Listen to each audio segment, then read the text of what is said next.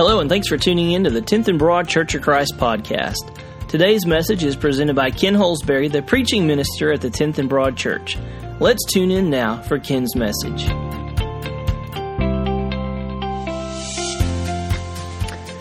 It's good to sing songs of victory. It's good to be reminded of who Jesus is, what He has done, what He is doing, what the Holy Spirit is doing in our life. And I'm so thankful for what God is teaching me and teaching us about the Holy Spirit specifically as we go through Romans chapter 8. And we do sing about victory, and we believe and we trust and we hope for the victory that is going to be ours in Jesus Christ when the trumpet sounds and when He returns. And in the meantime,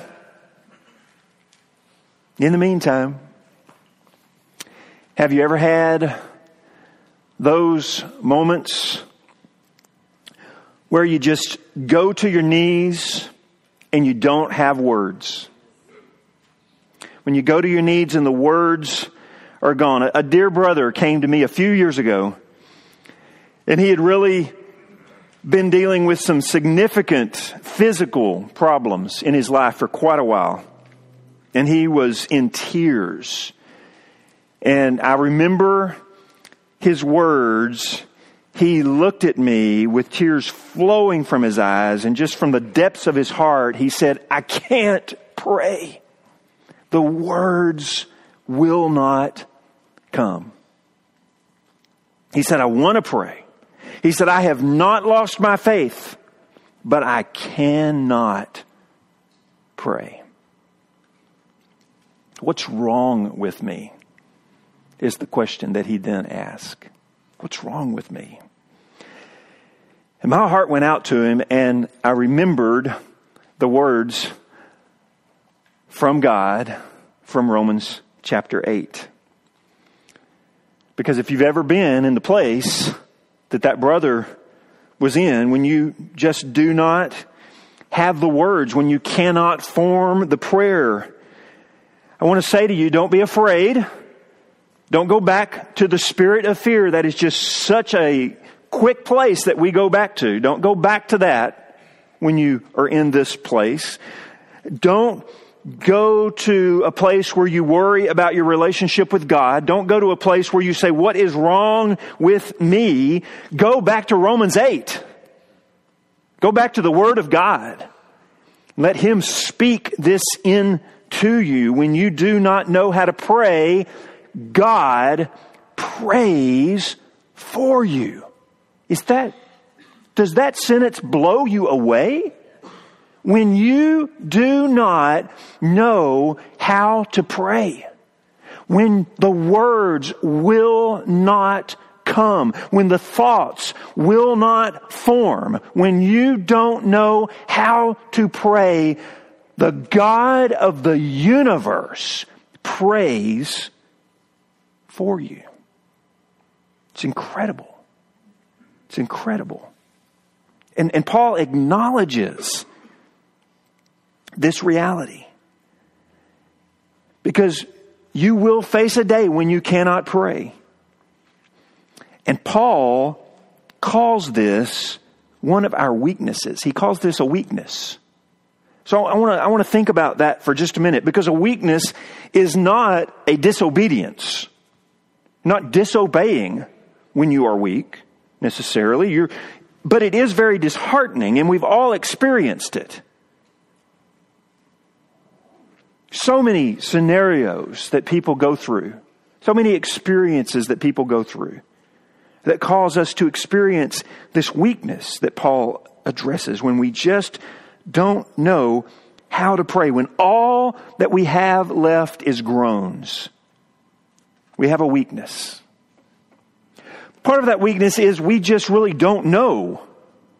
We don't know. We don't know exactly what is going on.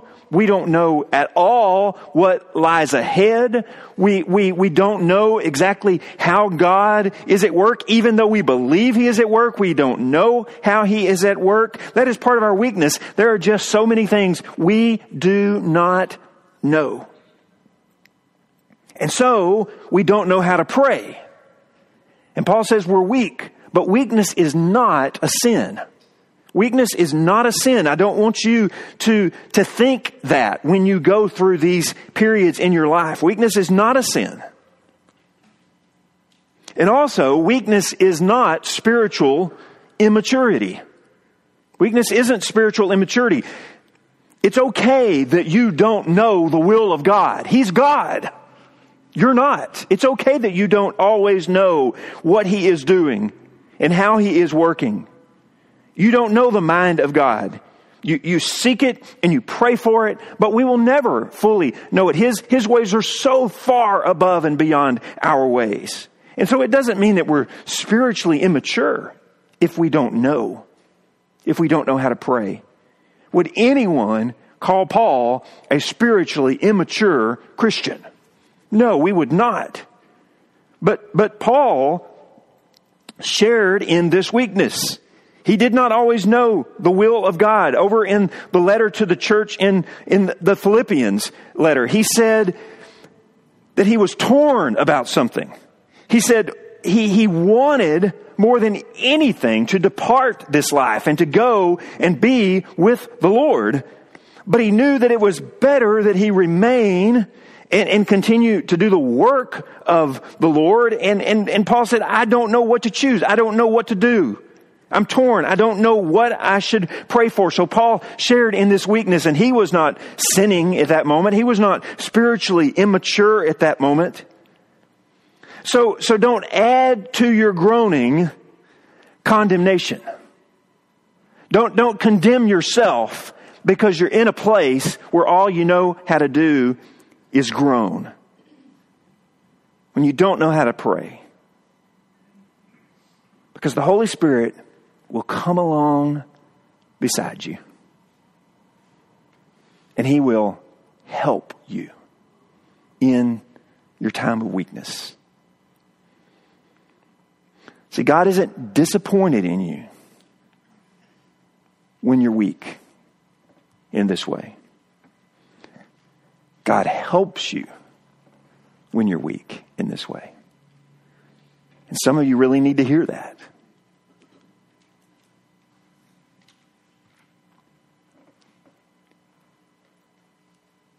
We jump to that conclusion that God's disappointed in us when what He really wants to do is help us. Because the Holy Spirit is not a force. It's not like Star Wars. The Holy Spirit is a person. He is God. And He loves you. And His whole purpose in being sent is to help you. And that particular word, that word that Paul uses here, that the Holy Spirit uses here, help, that particular word is only used one other time in the New Testament. And it's when Martha was so frustrated that she finally told Jesus to just tell Mary to come and help her. Do you hear the frustration in that word? That's the word that is used. It carries this really strong connotation of coming along beside, of helping. And isn't it really nice when someone comes along beside you? When you are carrying something that is just too heavy, and someone comes along beside you and helps and says, hey, let me carry part of that. Doesn't that's a help, isn't it? I mean, that really is a help. That's the idea here. Coming along beside. It's when you've got a job to do and you are running out of time and you're frantically giving it all that you have and you're not going to make it. And someone comes along beside and they help you. That's the idea here of the Spirit.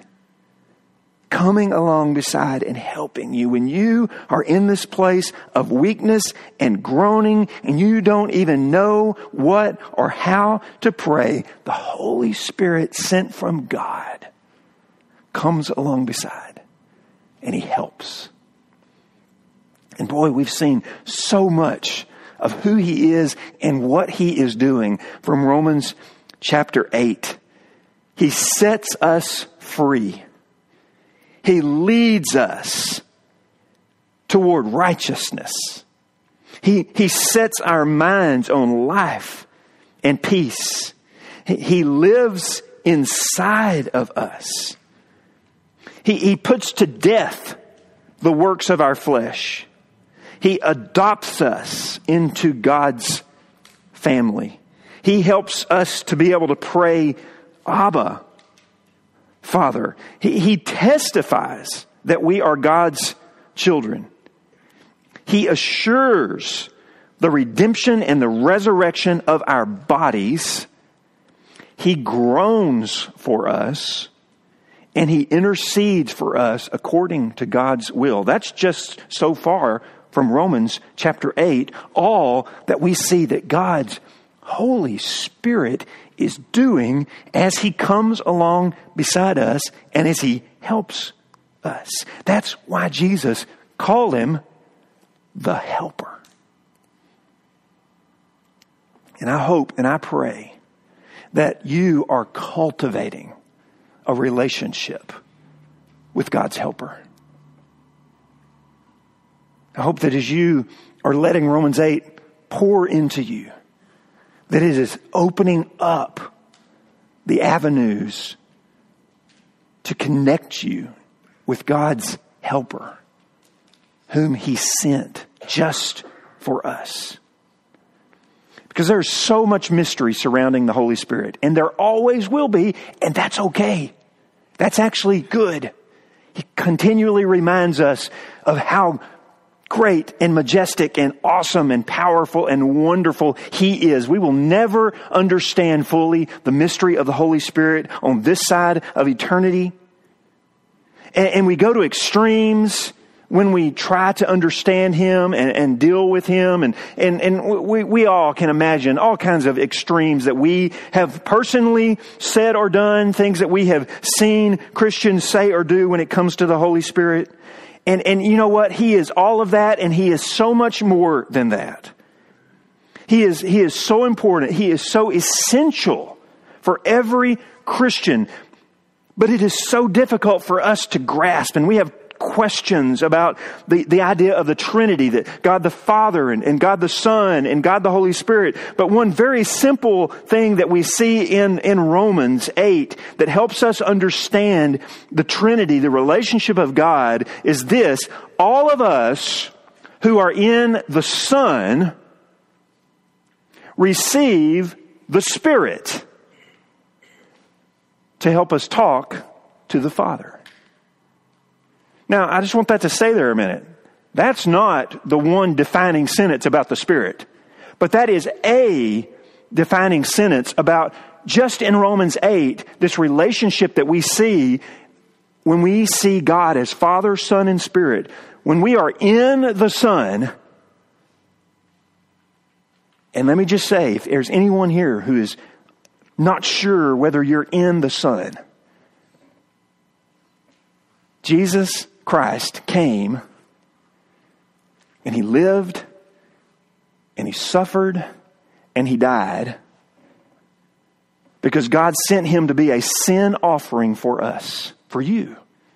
He came for you, to die for you, to take your place and pay your penalty because of your sin. And then 3 days in the grave, God raised Him through the power of the Holy Spirit, and He is alive. Amen. And all of those who will believe in Him, who will believe that He is your Savior and that He is your Lord, that He is the Lamb who died for your sins, and He is the Lion of the tribe of Judah, who is the King of the universe. All who will believe in Jesus, will trust in Jesus, will stake your life with Jesus, you can be in Christ.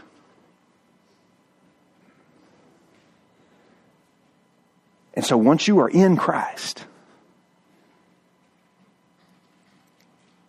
then you receive the Spirit. One of the beautiful things about baptism is this promise that the Spirit will be poured out on us. So once you are in Christ, you receive the Spirit, helps you talk to your Father. A beautiful relationship that God has shown us. And I also want you to think about this. This just blows me away. The Spirit is here interceding for us while Christ Jesus is at the right hand of the throne of majesty in heaven interceding for us. Do you see the lengths God has gone to have a relationship with you and me? He sent Jesus. We talk all the time about that. He sent Jesus to us. And Jesus experienced life on this earth, and he was tempted in every way, yet he was perfectly right and always did the will of God and lived a righteous life. And so he was therefore a sacrifice that was worthy to pay for sin. We talk about that, and I just talked about that a minute ago, and that's the gospel of Jesus. But Jesus came, but now he is resurrected and he is ascended and he is at the right hand of the Father, and he is interceding for us as our high priest because he knows and he understands what it's like to live on this earth. And he speaks to the Father on our behalf. And so that is a beautiful picture of what Jesus is doing. One of the things that Jesus is doing. But God didn't stop there. Jesus said, I'm going to go away, but God's not going to leave you alone. He's going to send his Spirit. And his Spirit has come, and his Spirit isn't just out there in the world. His Spirit is inside you and me if we're in Christ. And he has made our heart his home. And he is interceding for us. Do you see the lengths that God has gone to? He sent himself. He pours himself out for us so that he and we can have a relationship as father and as sons and as daughters. And he's just got it covered. Every direction that you think you can go, God has got it covered, communicating between himself and you and me through his Son and through his Spirit. God loves you so much. There's not anything that he has been unwilling to give for you. And he wants to help you. He doesn't want to condemn you. He came to save you. He's not angry with you or mad at you because you're weak. He wants to help you because you're weak.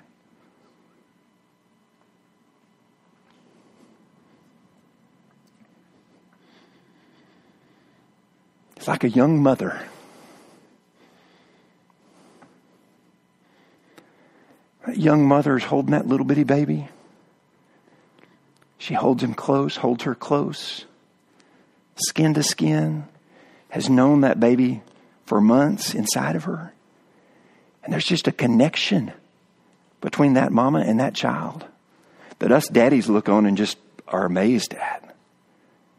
And as that little baby begins to become more and more a little person, and they begin to just babble. They don't even have words, do they? They just kind of babble and do baby talk.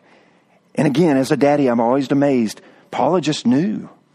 She knew what the boys were saying. She knew what they needed by their babbles. See, mamas speak babble. So does the Holy Spirit. He understands you. He understands what you're saying, what you're feeling, what you can't even express. He comes along beside and he helps.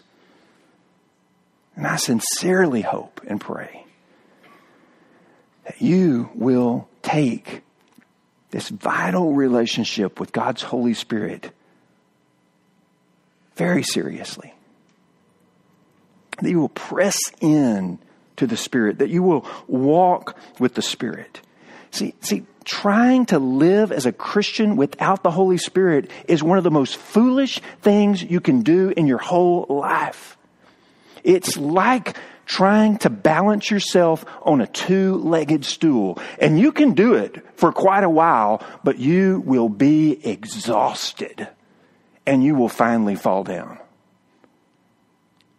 Don't try to live this life without the Holy Spirit. Let him come alongside you and help you. And so I want us to spend a few minutes this morning just inviting the Holy Spirit to be very, very welcome and active and intimate in your life. I want to spend some time to give Him some room to groan for us. But before I do, there's this beautiful word picture for God in this passage. It's in verse 27. I hope it caught your attention that God, the Father, is the searcher of hearts. I think some versions kind of have that in small letters. That's a function. That's a role. He is a searcher of hearts. Some versions I looked at it have it in capitals. It's like one of His names. And all through the Old Testament, His name is something that He does. And so I think that fits here. God is the searcher of hearts. He is looking to and fro over the face of humanity. And He is searching for hearts that are seeking Him. And He is searching the hearts of those that He knows as His children through Jesus. And He's searching to know how He can help you, how He can come along beside you. God is the searcher of hearts. Don't be afraid of His gaze. Don't be afraid of His penetrating eyes. He's not searching to condemn you. There's no condemnation for those who are in Christ Jesus. He is searching to help you. Don't go back to that spirit of fear. Don't go back to that condemnation. You have a Father. You've been adopted into His family. He's searching to help you. And when He looks into the darkest corners of your soul, He sees Jesus. And He sees His Spirit. And He hears groans that you cannot express. So open your hearts this morning to the searcher of hearts. And let's invite God's Holy Spirit to pray for us and with us. And as we do this, I want to encourage you to take a prayer posture, whatever that looks like for you. That may mean you just open up your palms and you want to invite. It may mean that you want to kneel. Maybe that you want to stand. Whatever it is, I just encourage you in your whole body and your spirit to pray. I'm going to begin with a prayer. We're going to have some time of silence for you to pray. And then very softly and quietly, I'll lead us in a song to close this time. Would you pray with me?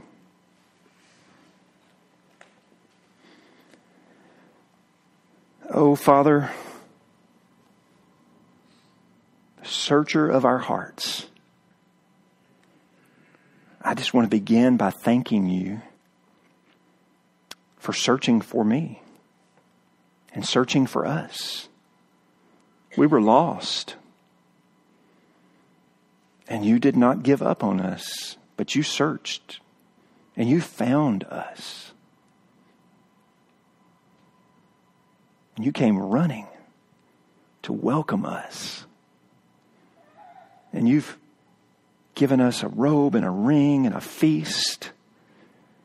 And so I just thank you for being the searcher of our hearts in the sense that you were not satisfied that we remain lost, but you found us and you saved us and you brought us into this beautiful relationship with you as our Father. This relationship with Jesus, who is our Lamb and our Lion, our Savior and our Lord. This relationship with the Spirit, who is our helper. Father, we admit our weakness this morning. And that we don't always know how to pray. We ask you to come this morning and intercede for us. And that you will know the mind of your Spirit. And you will do in us what is right and good with your will. So hear and see the hearts of your children in this room this morning, and those who are online, and see our hearts and hear the words of your Spirit. Continue to pray as you hear the words of this song. Be with me, Lord. I cannot live without Thee. I dare not try to take one step alone. I cannot bear the loads of life unaided. I need Thy strength to lean myself upon. Be with me, Lord. No other gift or blessing Thou couldst bestow could with this one compare. A constant sense of Thy abiding presence where'er I am, to feel that Thou art near.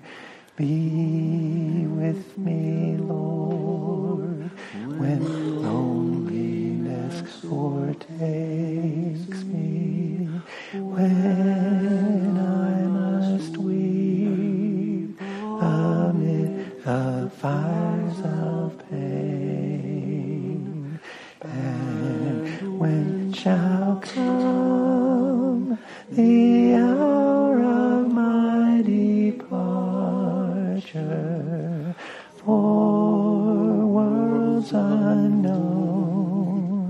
Oh Lord, be with me then. Let's sing those again. Be with me, Lord. I cannot live without Thee. I dare not try to take one step alone. I cannot bear the loads of life unaided. I need Thy strength to lean myself upon. Be with me, Lord. No other gift or blessing Thou couldst bestow could with this one compare. A constant sense of Thy abiding presence where'er I am, to feel that Thou art near.